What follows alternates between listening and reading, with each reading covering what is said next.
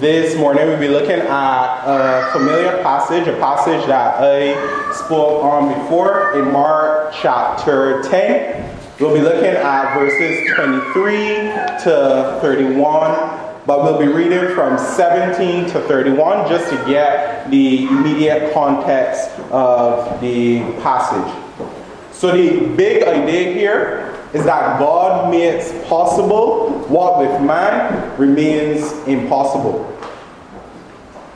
So maybe you are a person who have been sharing your faith with a loved one over many years, and you notice that there haven't been a change, and you're feeling down, you're feeling like giving up. The hope is that God makes possible what with man remains impossible. Or possibly you are actually a non-believer. You have tried to live a good life, tried to be a good person, and you have failed regardless.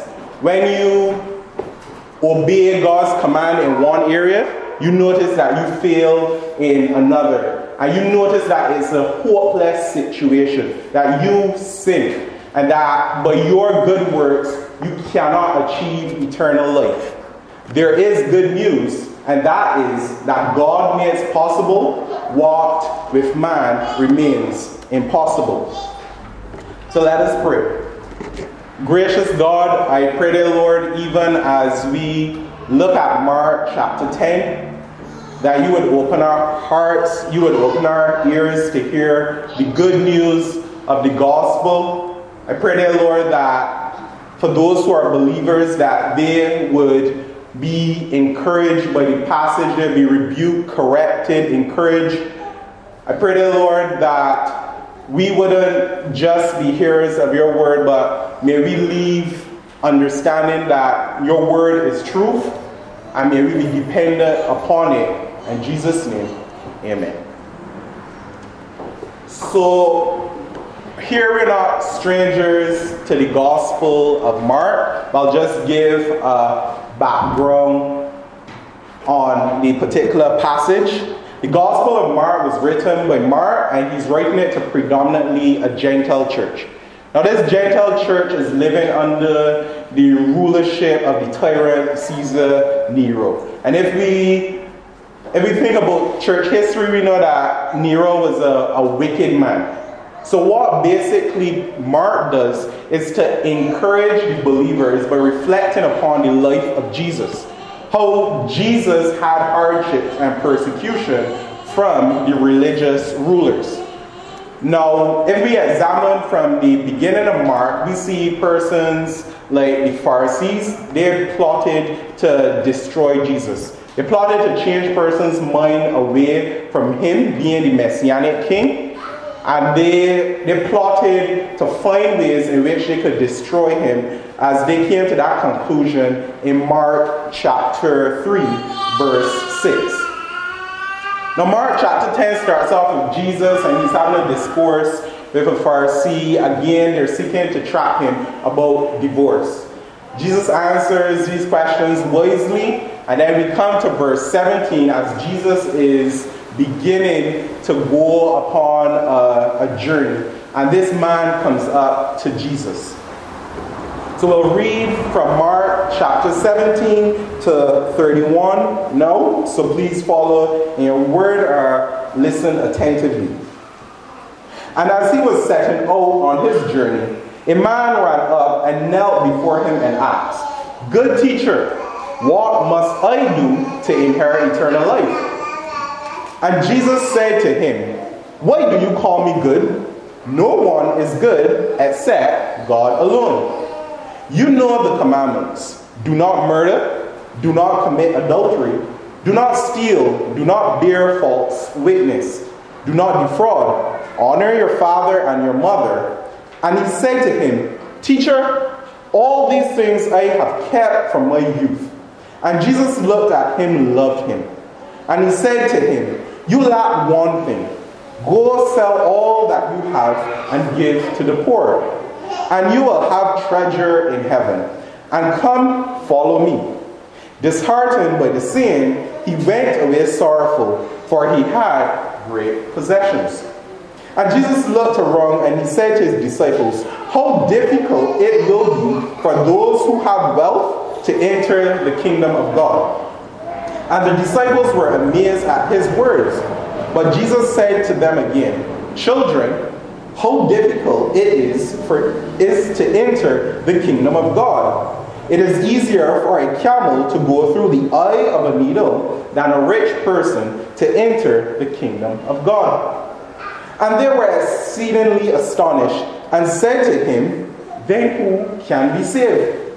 Jesus looked at them and said, with man it is impossible, but not with God. For all things are possible with God. Peter began to say to him, see, we have left everything and followed you. Jesus said, truly I say to you, there is no one who has left house or brothers, or sister or mother, or father or children or lands for my sake and the gospel, who will not receive 100-fold now in this time houses and brothers and sisters and mothers and children and lands with persecution, and in the age to come eternal life. But many who are first will be last, and the last will be first.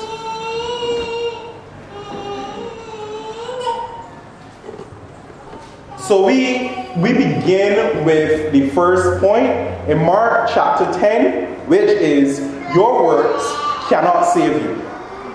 So in Mark chapter 10, Jesus tells his disciples how difficult it is for those who are wealthy to enter into the kingdom of God, as we have just read. If we look within our Bibles, and our Bibles have the titles, we would see that this is under the title, The Rich Young Ruler.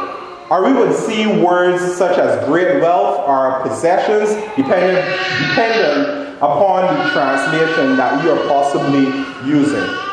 So a person might immediately shut off the ears and say, well, this sermon is for those who are rich, those persons who have a lot of money. It's for those persons who are the Bill Gates, those persons who are the Elon Musk.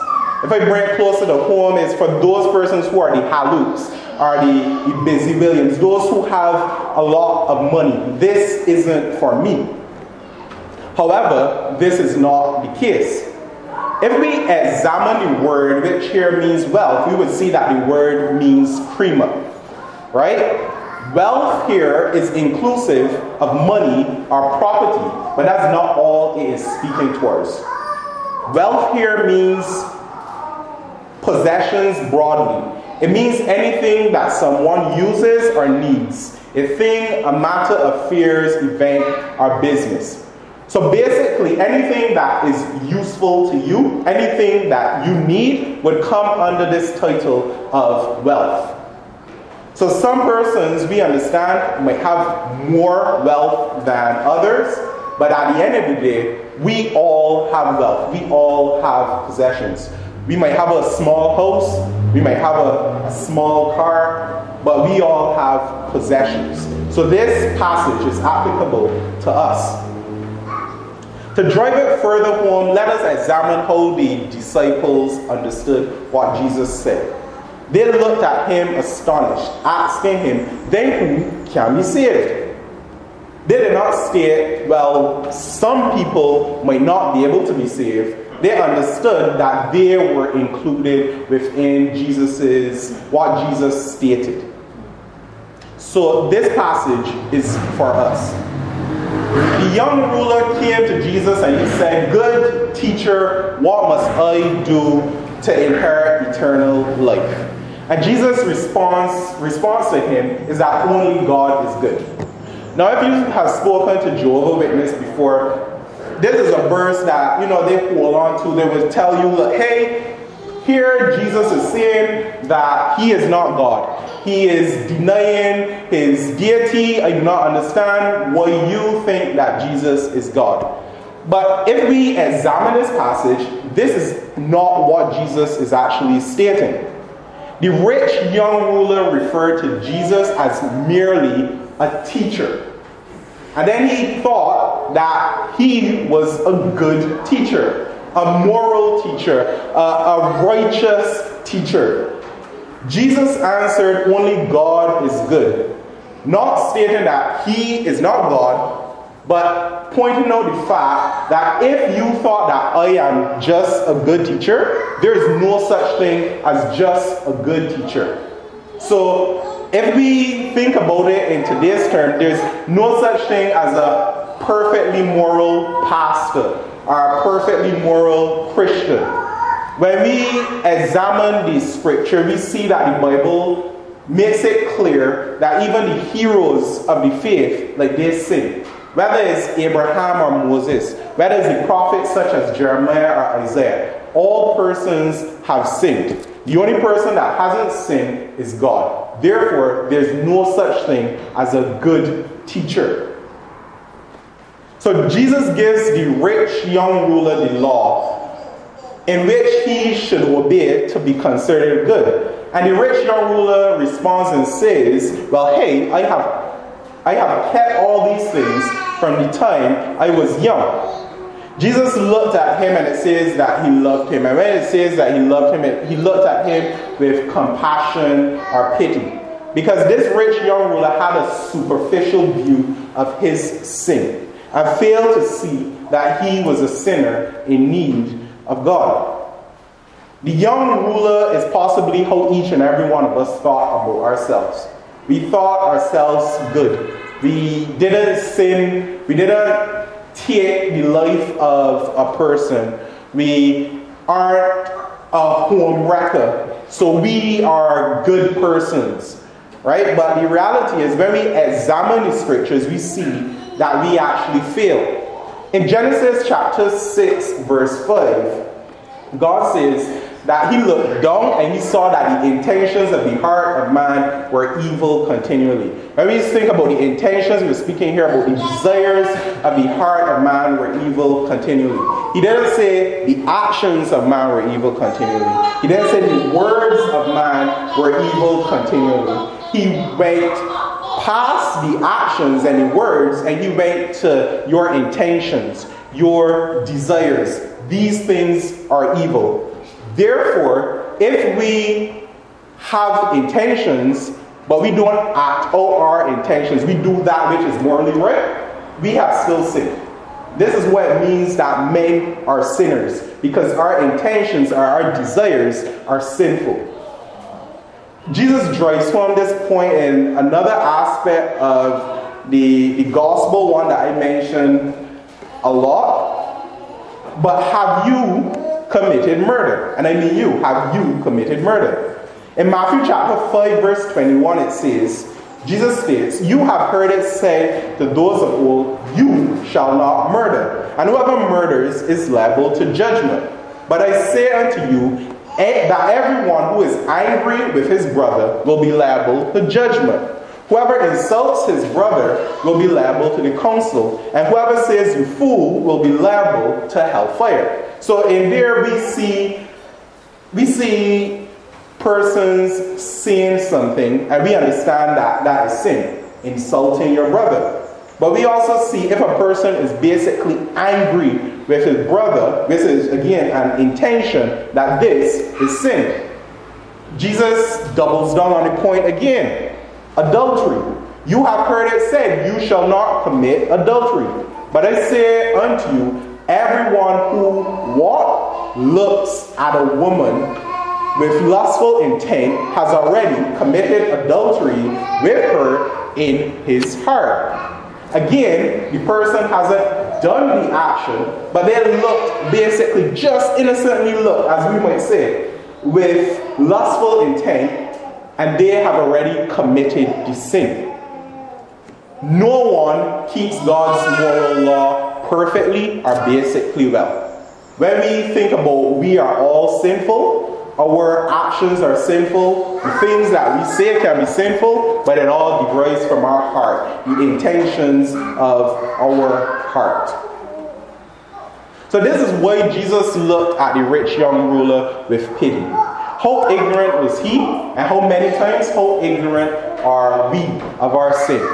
believing that we are better off than we actually are, thinking that we can earn eternal life by keeping the law. According to the scripture, according to God, who is the one who will judge us, we are all fornicators, adulterers at heart. We have all disobeyed, our parents lied and stolen. We are all sinners.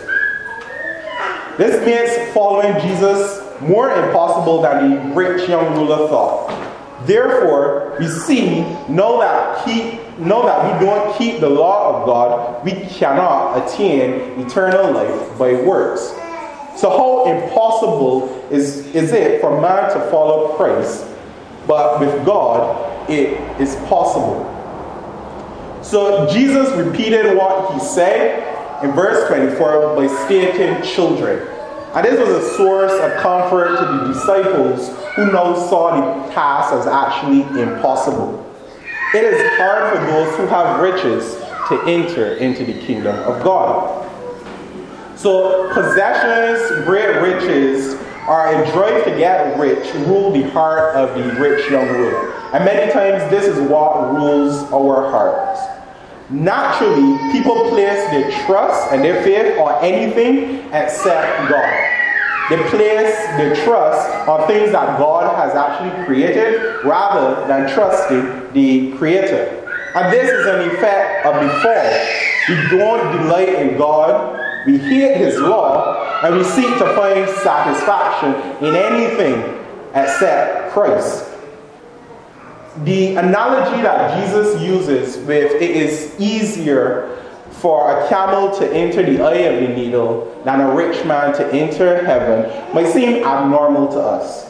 But for those who were in the time of Jesus, it is just quite normal. It was an easy example.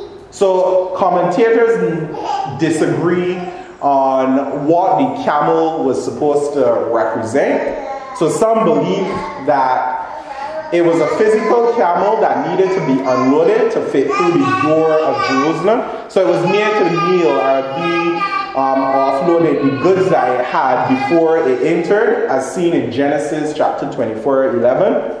Others believe here that he was referring to a cable rope and a needle's eye. However, I would agree with what was stated first, that before a camel could actually enter into Jerusalem, it needed to be offloaded and made to kneel before it could actually enter. In comparison, we must leave certain things before we can actually follow Christ. All people are commanded to love and to find joy and satisfaction in Christ, and not the things of the world. We could possibly say all people who profess faith in Jesus Christ will be called to give up things of this world for the sake of Christ. And again, this is the cost of being a disciple. The gospel is not a get-rich scheme. It isn't come to church, come to Christ, and you will have health, wealth, and prosperity. There's actually a cost to being a disciple. So what really makes a person leave all that they have, all their possessions, all the things of the world, and actually come to Christ? Like the disciples, we might possibly say, then who can be saved? Jesus makes it clear. He points to the fact that in man, this is impossible. We are sinners. We love the things of the world. We can't save ourselves by our good works. So it's an impossible task for men. So outside of the work of Christ, we naturally set our hearts on anything but God. But then he gives hope.